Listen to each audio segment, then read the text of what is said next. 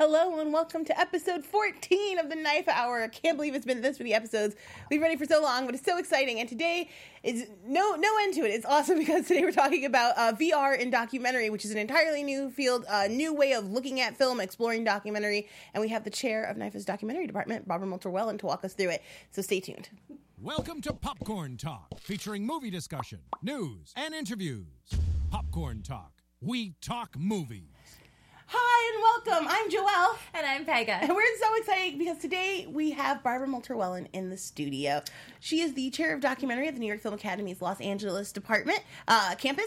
She's written and produced hundreds of hours of nonfiction television programming and web content. Her work has been seen on HBO, Showtime, PBS, Lifetime, KCET, the Discovery Channel, UPN, Lifetime, Fit TV, TBS, HGTV, and TLC. Wow. She has won a 2013 LA Area Emmy for her work on the series television and web series Your Turn to Care, which was also the winner of the 2013 Gracie Award.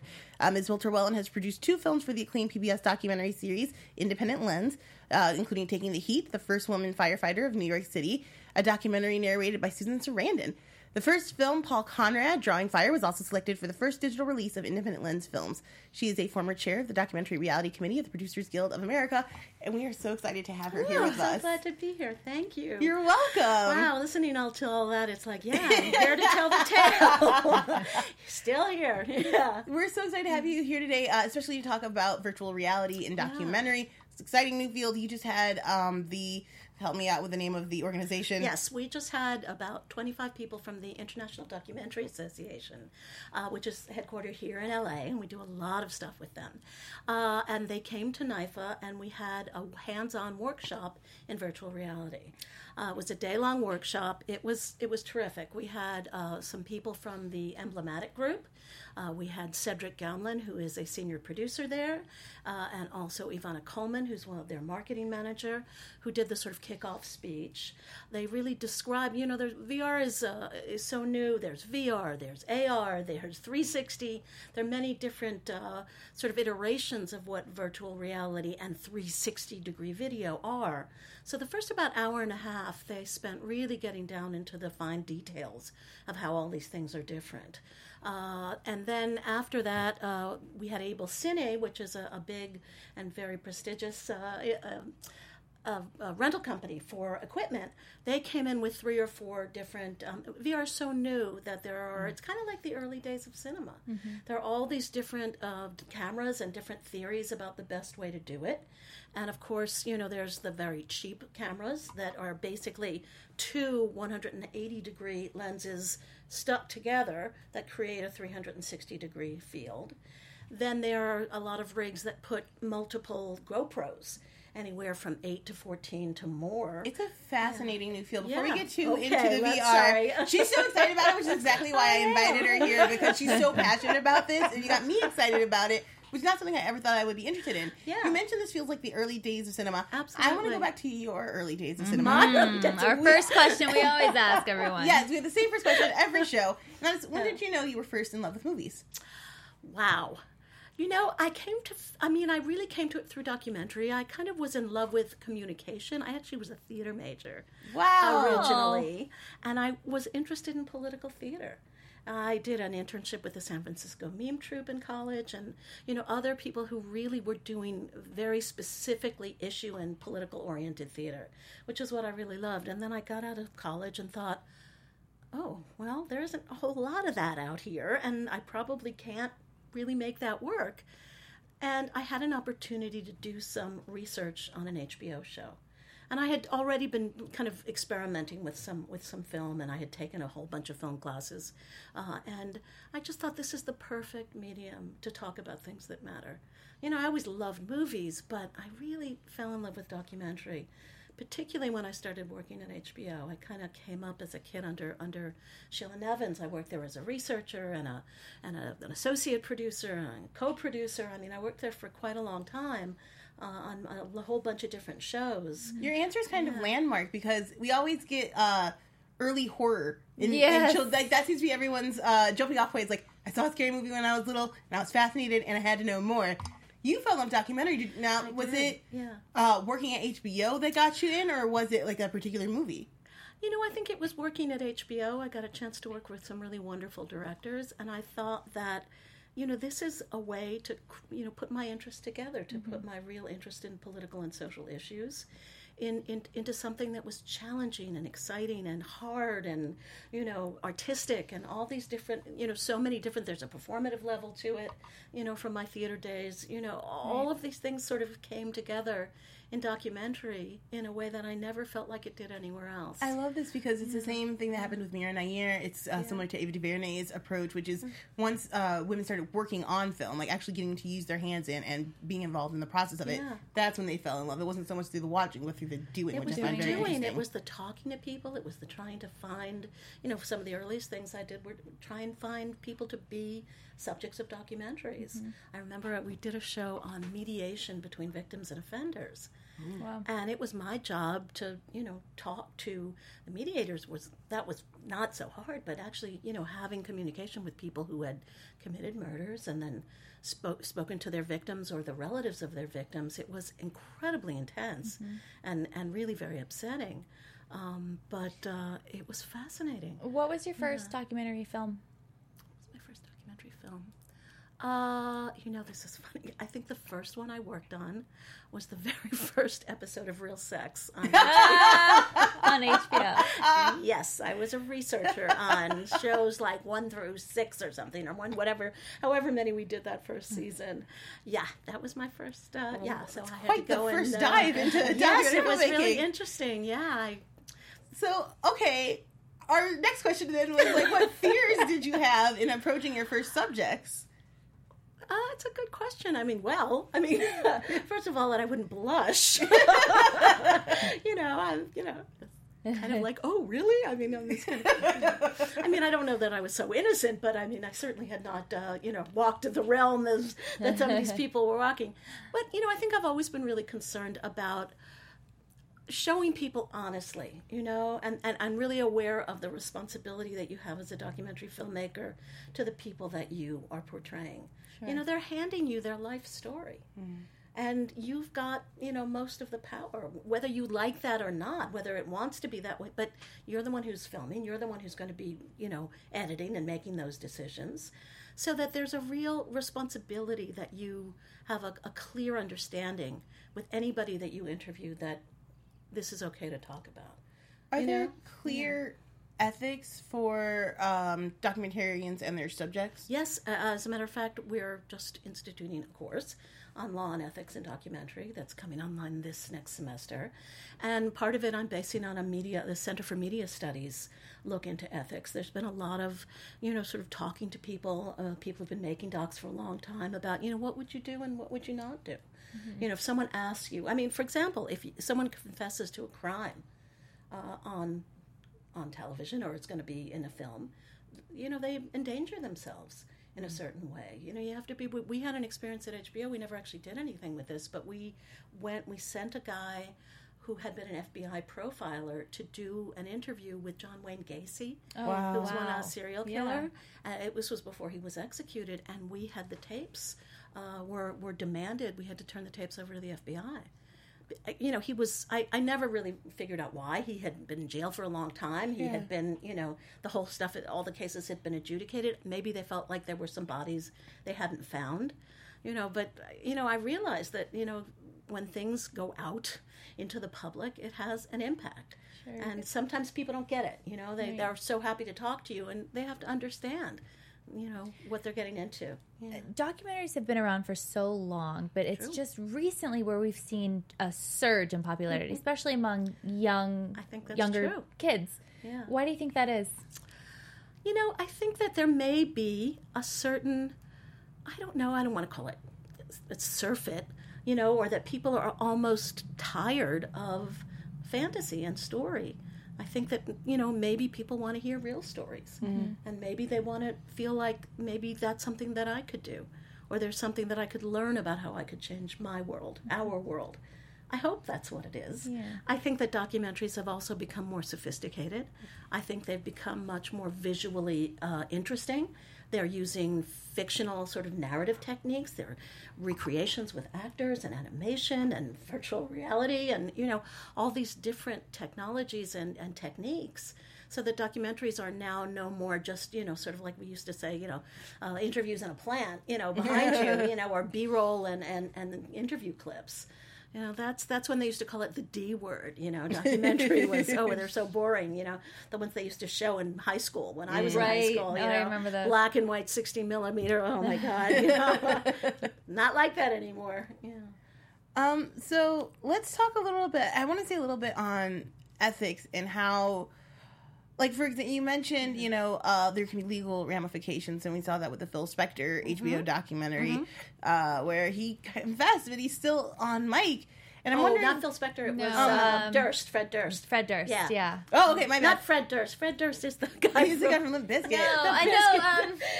It's Durst. Richard Durst, right? Something Durst. No, sorry, Limp Bizkit. We didn't. Fred Durst. His last name is Durst. It's the Jinx. The recording officer. The Jinx. Yeah. Yes, the Jinx. Yeah. So when you have a student in your class, how do you walk them through the beginnings of this? Like, how do you kind of make sure, as you're first starting out, that you're not crossing these very important lines? Right. Well, I think, first of all, it's transparency. I think you have to have, obviously you need to have a release signed, of course, but you also need to have a really frank discussion with anybody you're going to profile. This is what I want to talk about. Are you okay with that? Is there anything that I need to be sensitive about? Is there anything that, you're uncomfortable discussing? And, that's a negotiation too. Why are you uncomfortable discussing it?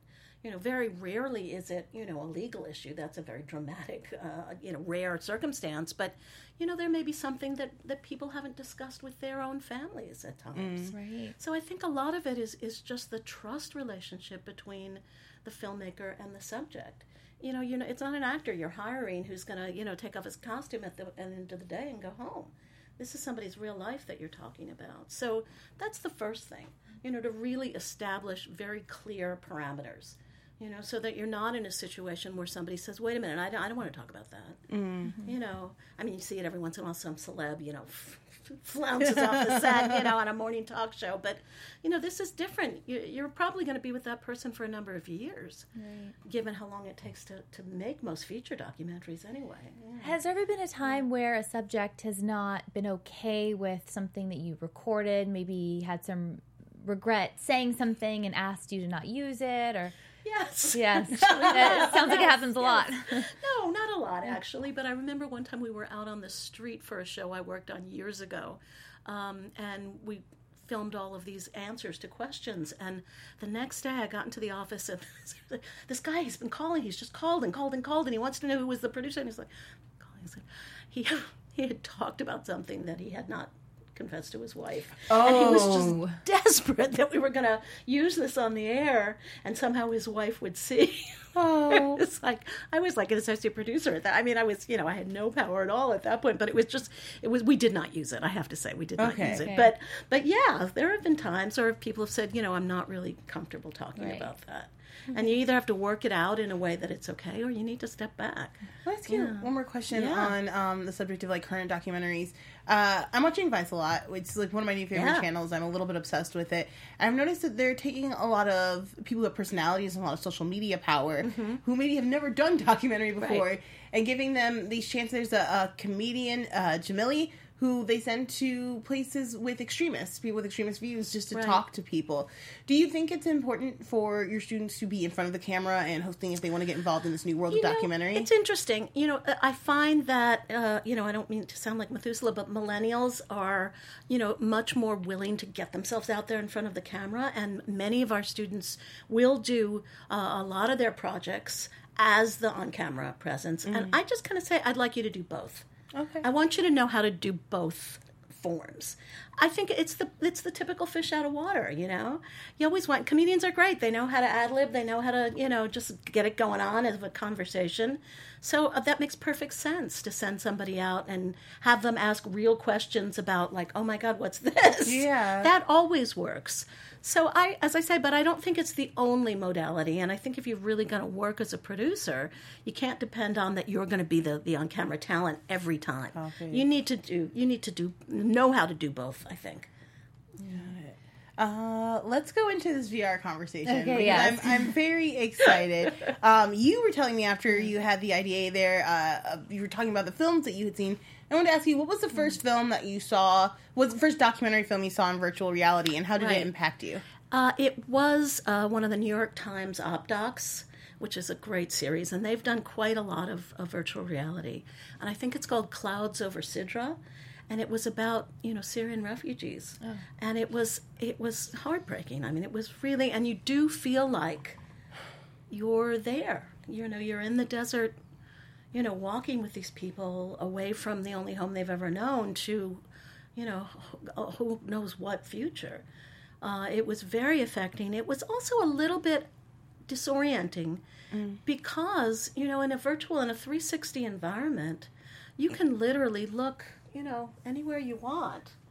And I found that when interviews started, I wasn't necessarily looking where the person talking was standing, right? So in the environment. And I would be sort of rushing around. Oh, there you are, right?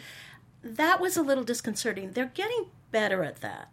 Even with titles, I remember there was just one place with titles, so that if you're looking north and the title is south, you don't see it, right? So now they're, spatially placing titles in more places around the environment, so you don't miss it. But I, as a sort of technical observation, I realized the things that we really depend on, you're going to look at this now, you really give up in VR, and that's both scary and kind of frightening, but exciting and frightening at the same time. Do you feel like? Sorry, go ahead. Go ahead. Do you feel like anything's jeopardized in VR documentaries? Like, well, is the story just as impactful? I don't know yet. I mean, I think that, Celine Tricart, who is the wonderful woman who is a cinematographer and director who's did this IDA workshop for us, she was the moderator, and she's done a lot of 3D and VR, says that she feels that in narrative particularly, she doesn't think that the code has been cracked for VR storytelling. It's very complicated. It's really kind of throwing out 100 years of film grammar. As filmmakers, we're able to say, I want a close-up, and then I want to cut to a master, and then I want to cut to an over-the-shoulder shot. You can't do that in VR. First of all, people would be, throwing up all over the place because you've got to be very careful how you put your, how you position and edit so that people don't literally kind of get motion sickness. Right. But it's giving the controls over to the viewer in a way that filmmakers are not used to. Yeah. They get to decide where they want to look and when they want to look there. And that's a very different concept. So I think I don't know yet. As I say, I'm both sort of really enthusiastic and kind of curious about VR, but I'm also a little afraid of it. I'm a little afraid of giving up that ability to make those decisions. Mm-hmm. That control. Yeah, that control. I think that goes back to your earlier comment about this being a new frontier of film. And I think that while it's challenging, it's kind of the most exciting thing happening right now. Right. And there's been this kind of wave across the Los Angeles campus of VR stuff. The gaming department just also did a presentation. That's right. And it was interesting. I sat in the audience for that, and to hear them talk about the difference for gaming, which has been in a first-person kind of 360 mode, at least for the past 25 years, to now filmmaking.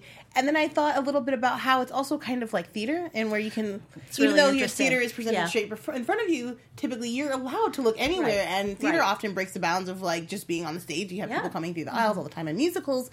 Where do you think, what artistic mediums will we have to gravitate toward to try to break this code? Well, I don't, it's interesting that you say theater, because at one of the IDA events, there were several documentary directors, who've been working in VR.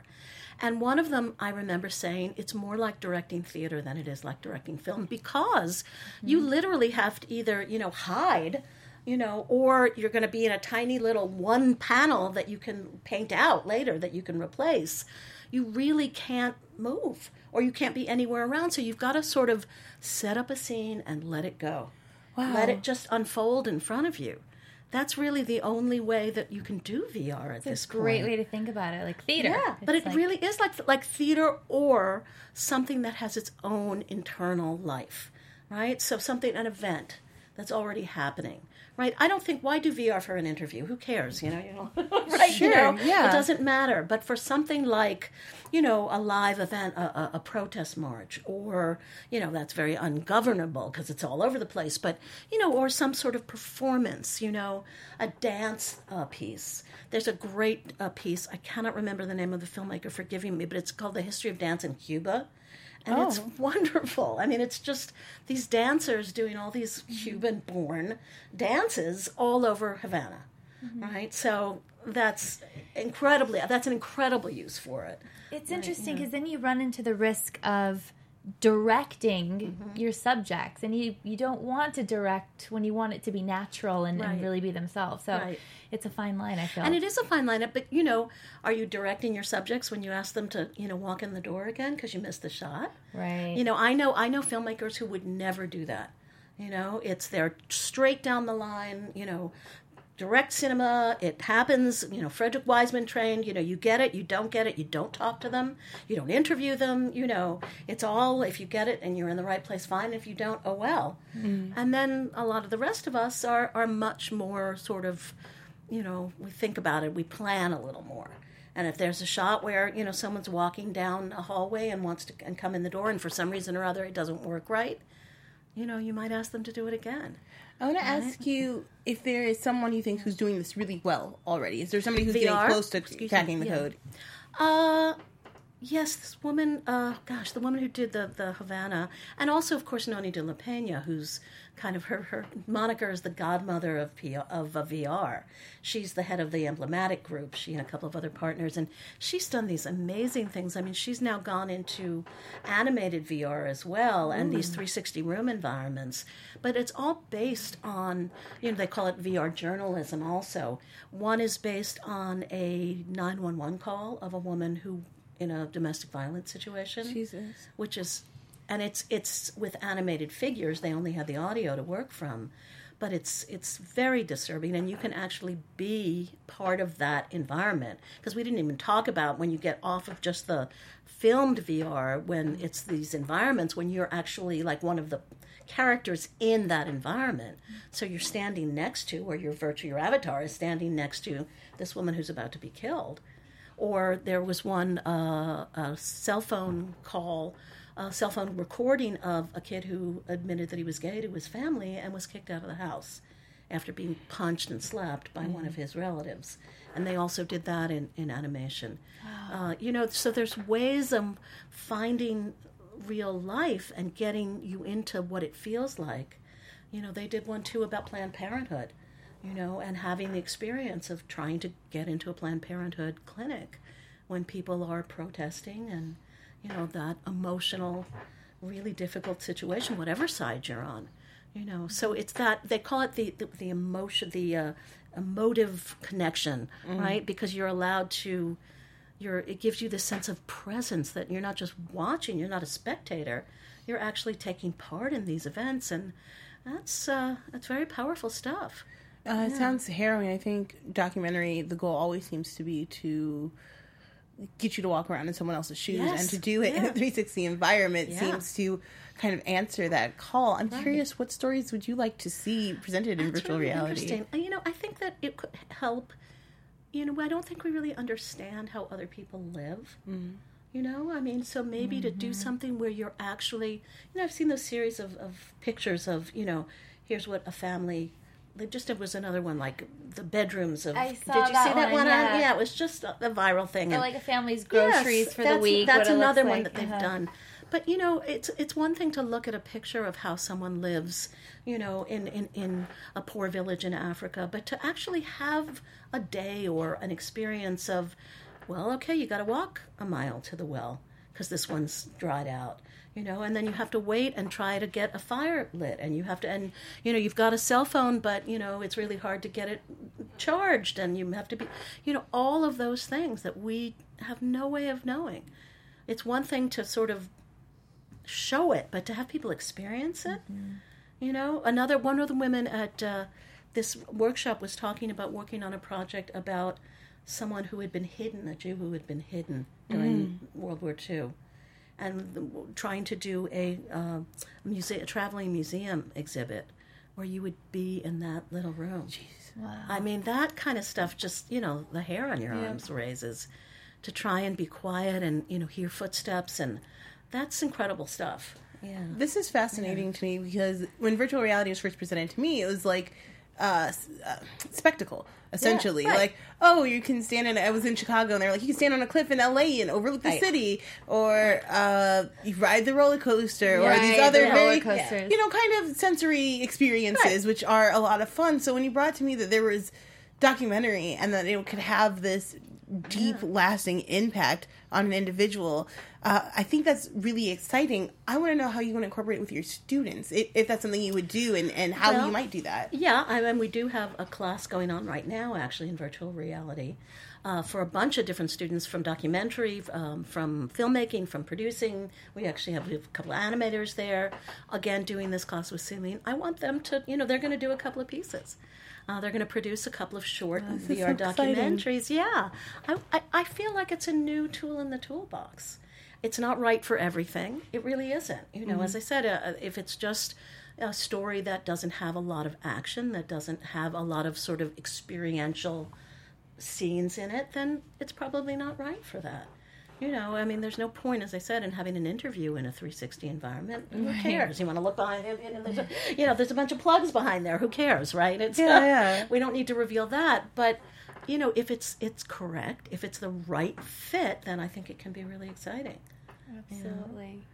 Excellent. So what kind of technology, like we saw a bunch of cameras at the video game one, and they showed, my favorite one was like 60 GoPros just lined up and like, guys, it's like a literal, it's like a very tight tool belt that connects in a solid circle, and it just, each little pocket has a GoPro, and that's your 360 camera, which is great, because I know a ton of people who have, like, maybe 10, they can borrow, like, 5 from a friend, and it seems like a really easy way to go. I've seen people try to rig it up with their cameras, where they're just like, I'll just be very, very steady. Do you have a preferred, like, camera setup, or was there one that got you really excited? Yes. I think that the thing about VR and easy are not words that should be in the same sentence. Okay, that's one from everything that I've seen so far. The Jaunt is the one that really got me excited. What's that? The Jaunt is there's a Jaunt VR, and they have a VR channel that you can sign up for and see some of their stuff. And basically, they're producing their own stuff. And Celine actually just did a film about the Amazon and the tree canopy in the Amazon that I've seen.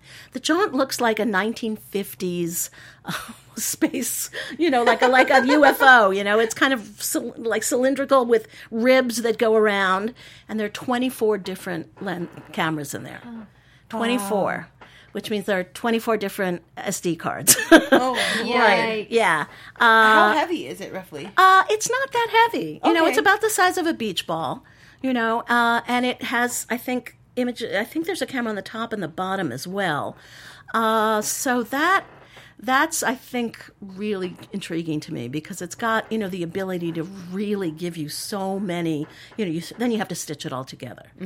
There is software that comes as part of it, proprietary software that Jaunt has put together that will help you as you're downloading. It'll be like, we don't have SD card number 3, don't forget, That's very helpful. Which is very helpful because, with 24, that's... you certainly don't want to miss that one panel and be like, my whole film. Exactly, I have this blank space. Yes, that would be bad. So I imagine the post-production process is a lot more complicated, harder, takes longer. Yeah. Yikes. Oh, very much so. And I am just a neophyte. I mean, I'm really just starting to learn about this. But we went through the whole workflow process in the afternoon with Celine. And, first you've got to download everything, of course. And you're not downloading, one card from each camera. You're downloading anywhere from, 2 to 6 to 24 to, from each camera. So that's a lot, Then, of course, you've got to stitch everything together. It's almost like, think of it like a quilt. And each one of those separate image feeds has to be stitched together into one image.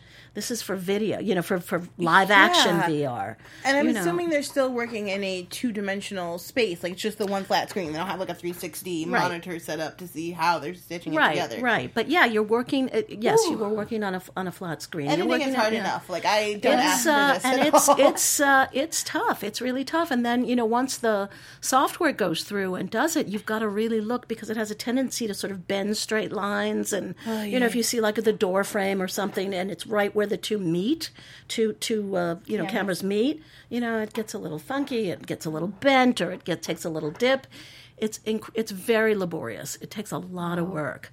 Sounds so then there's the editing process, which is once you've done all of that, she was talking about, really the only way to edit and not get people sick is to have a point that sort of the point of focus from one shot into the next, that there's another point that's going to meet kind of at the same place. It's like dancers twirling, marking a spot on the wall. You find that one place so that you don't, lose it completely. Wow. Yeah, that's what I was going to ask. So can you take shots from different takes? That's a good question. You may have run past my limited store of knowledge here. I doubt it. I mean, maybe you can. Would it match up perfectly? Well, yeah. I know that you can paint. You can take out a whole panel. I mean, as in, if you color correct something out or you're painting stuff out, you usually have to paint out either the tripod or some part of the camera, because you can't. It's everything. You see everything. You can't really hide anything. Or, as I say, if you're actually going to have the crew there standing in one part, that has to be replaced. So you would, take an image of a blank wall or something and just cover it up with that. I'm not thinking about, like, audio even. Oh, well, that audio is really interesting, because one of the ways that they're getting people to pay attention at the right place is positional audio. Right. Right. So if the door slammed over there, wouldn't we all look up? Right. We'd all look over there. So there's a lot of experimentation with, is it on your right side? Is it on your left side? Where do I need to look? That's so cool. And those are sort of cues about us. Important's happening over there. You better look over there. I think music can help with that as well. But these are all, it's brave new world out there. It really is. So this transitions into a question I've been asking a lot, because I'm curious. I don't like watching movies on my phone. Mm-hmm. With VR, I don't have a lot of choice. I have to watch. It's true. On my phone. And it also kind of removes an aspect of film that I love, which is theatrical. Like, I love sitting next to people and seeing facial reactions. I do too. Do you think that this takes away some of that? I do. And I think it's in a way, it also reminds me of the very earliest days of cinema. Edison never took out, it was Nickelodeon's, right? And you sat there like this and cranked away, and it was a one-person experience. Interesting. And weird little factoid, but Edison, who invented, or at least was the first to really make money on the Nickelodeons, he never took out a patent for a projection system in a theater. So he never thought of it as a mass audience kind of phenomenon. It took other people to invent that. So now we're sort of at that same place. It's you and your little phone, or your little Oculus Rift, or your, whatever viewer you choose to use. And there are a bunch of them, and they're getting better all the time. I think for this to really catch on, they're going to have to figure out a way to do it in a mass. I predict the IMAX theater. Yeah. I think the IMAX Dome will be the first to conquer Very that. Possibly. Because I've been saying for a long time, my school took a lot of field trips to the Navy Pier IMAX Dome, where we saw a lot of space, and it was super awesome. You literally flying through space and occasionally time to see things. Yeah, I would love to kind of see some of these films, especially some of the films you described, which seem just the content heavy, which for me, it's always nice to look at a person's face and be like, we're connecting in this moment over this very heavy content, where if I'm alone in complete darkness, it just seems sad and really difficult. I remember, this, showing out my age, but when I was a really little kid, we went to the Montreal Expo, and they had this pavilion that had these enormous screens on 4 walls, and I think also on the ceiling. And you walked in, you didn't sit, but with a whole bunch of people, and it was kind of a precursor in a way, because you could look around wherever you wanted to. You weren't just looking in one direction, you were surrounded by this film experience. And it was like redwoods and beautiful Canadian, forests, and it was amazing, actually. You just felt like you were in that forest. And it would be so, I mean, I guess that's what we're trying to get back to, but on a higher level. Absolutely. I can imagine people sitting in chairs that swivel, right? And then just have like a control and be able to turn your chair. And it's just a bunch of people turning in the theater going, wow. All these little, 360 degrees. Yeah. Oh, we better get some, strong stomachs, I mean, they're using it in all sorts of, amusement park rides. Yeah. And, it's pretty amazing stuff. It's thrilling and exciting. And I'm so glad you brought it to me because I really want to have this conversation. But we're getting close to the end, and I wanted to ask you a couple more questions about your work. Can you tell us about what you're currently working on? Oh, I'd love to, actually. Why, thank you for asking. No, Margie Friedman, who's an old friend of mine, and I are co-producing a documentary called Orchestrating Change, which is about an orchestra that's based in Burlington, Vermont, called the Me Too Orchestra. It's capital M, little e, letter 2, number 2, orchestra. As in, like, me too, I have been diagnosed with a mental illness. It was started by an incredible conductor and musician named Ronald Braunstein, who is bipolar. And it really kind of ruined his career. He'd been to Juilliard. He'd won all these international conducting competitions. He started having this massive international career. But he was having issues, manic depressive, as they used to call it. He was finally diagnosed. And really, he was shunned after he made his diagnosis public by the rest of the music community. And he spent many decades kind of, just kind of wandering, trying to, eke out a living. He wound up in Vermont, and he eventually met this woman, Caroline Whidden, who was a career orchestra administrator. They fell in love and got married. Oh. And they've started this orchestra that's for people who have been diagnosed with mental illnesses and those who support them. They have 2 orchestras now, one in Burlington and one in Boston. They're starting another one in Portland, in San Diego. The idea is to have an ensemble in every major city in the United States, kind of like Gay Men's Chorus, right? Yeah. So that every time they have a concert, and they give lots of public concerts, they talk about living with mental illness. Yes.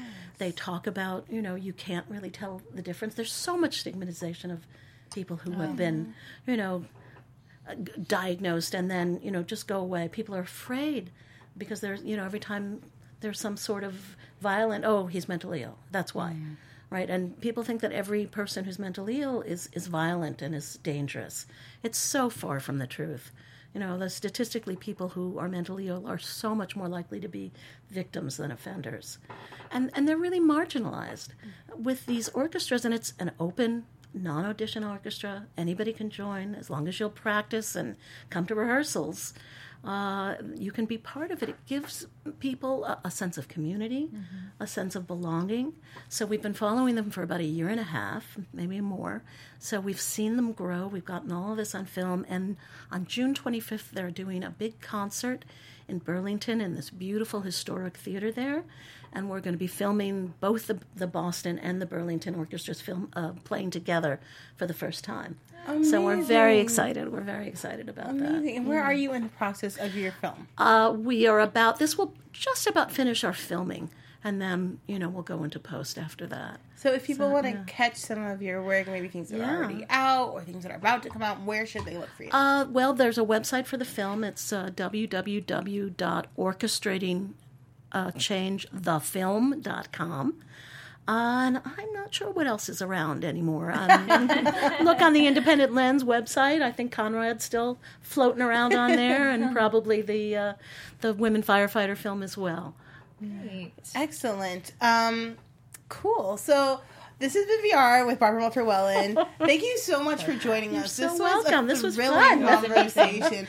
I also want to thank David Irvine, who was in the chat with us. Thank you for your very nice comments. We really appreciate it.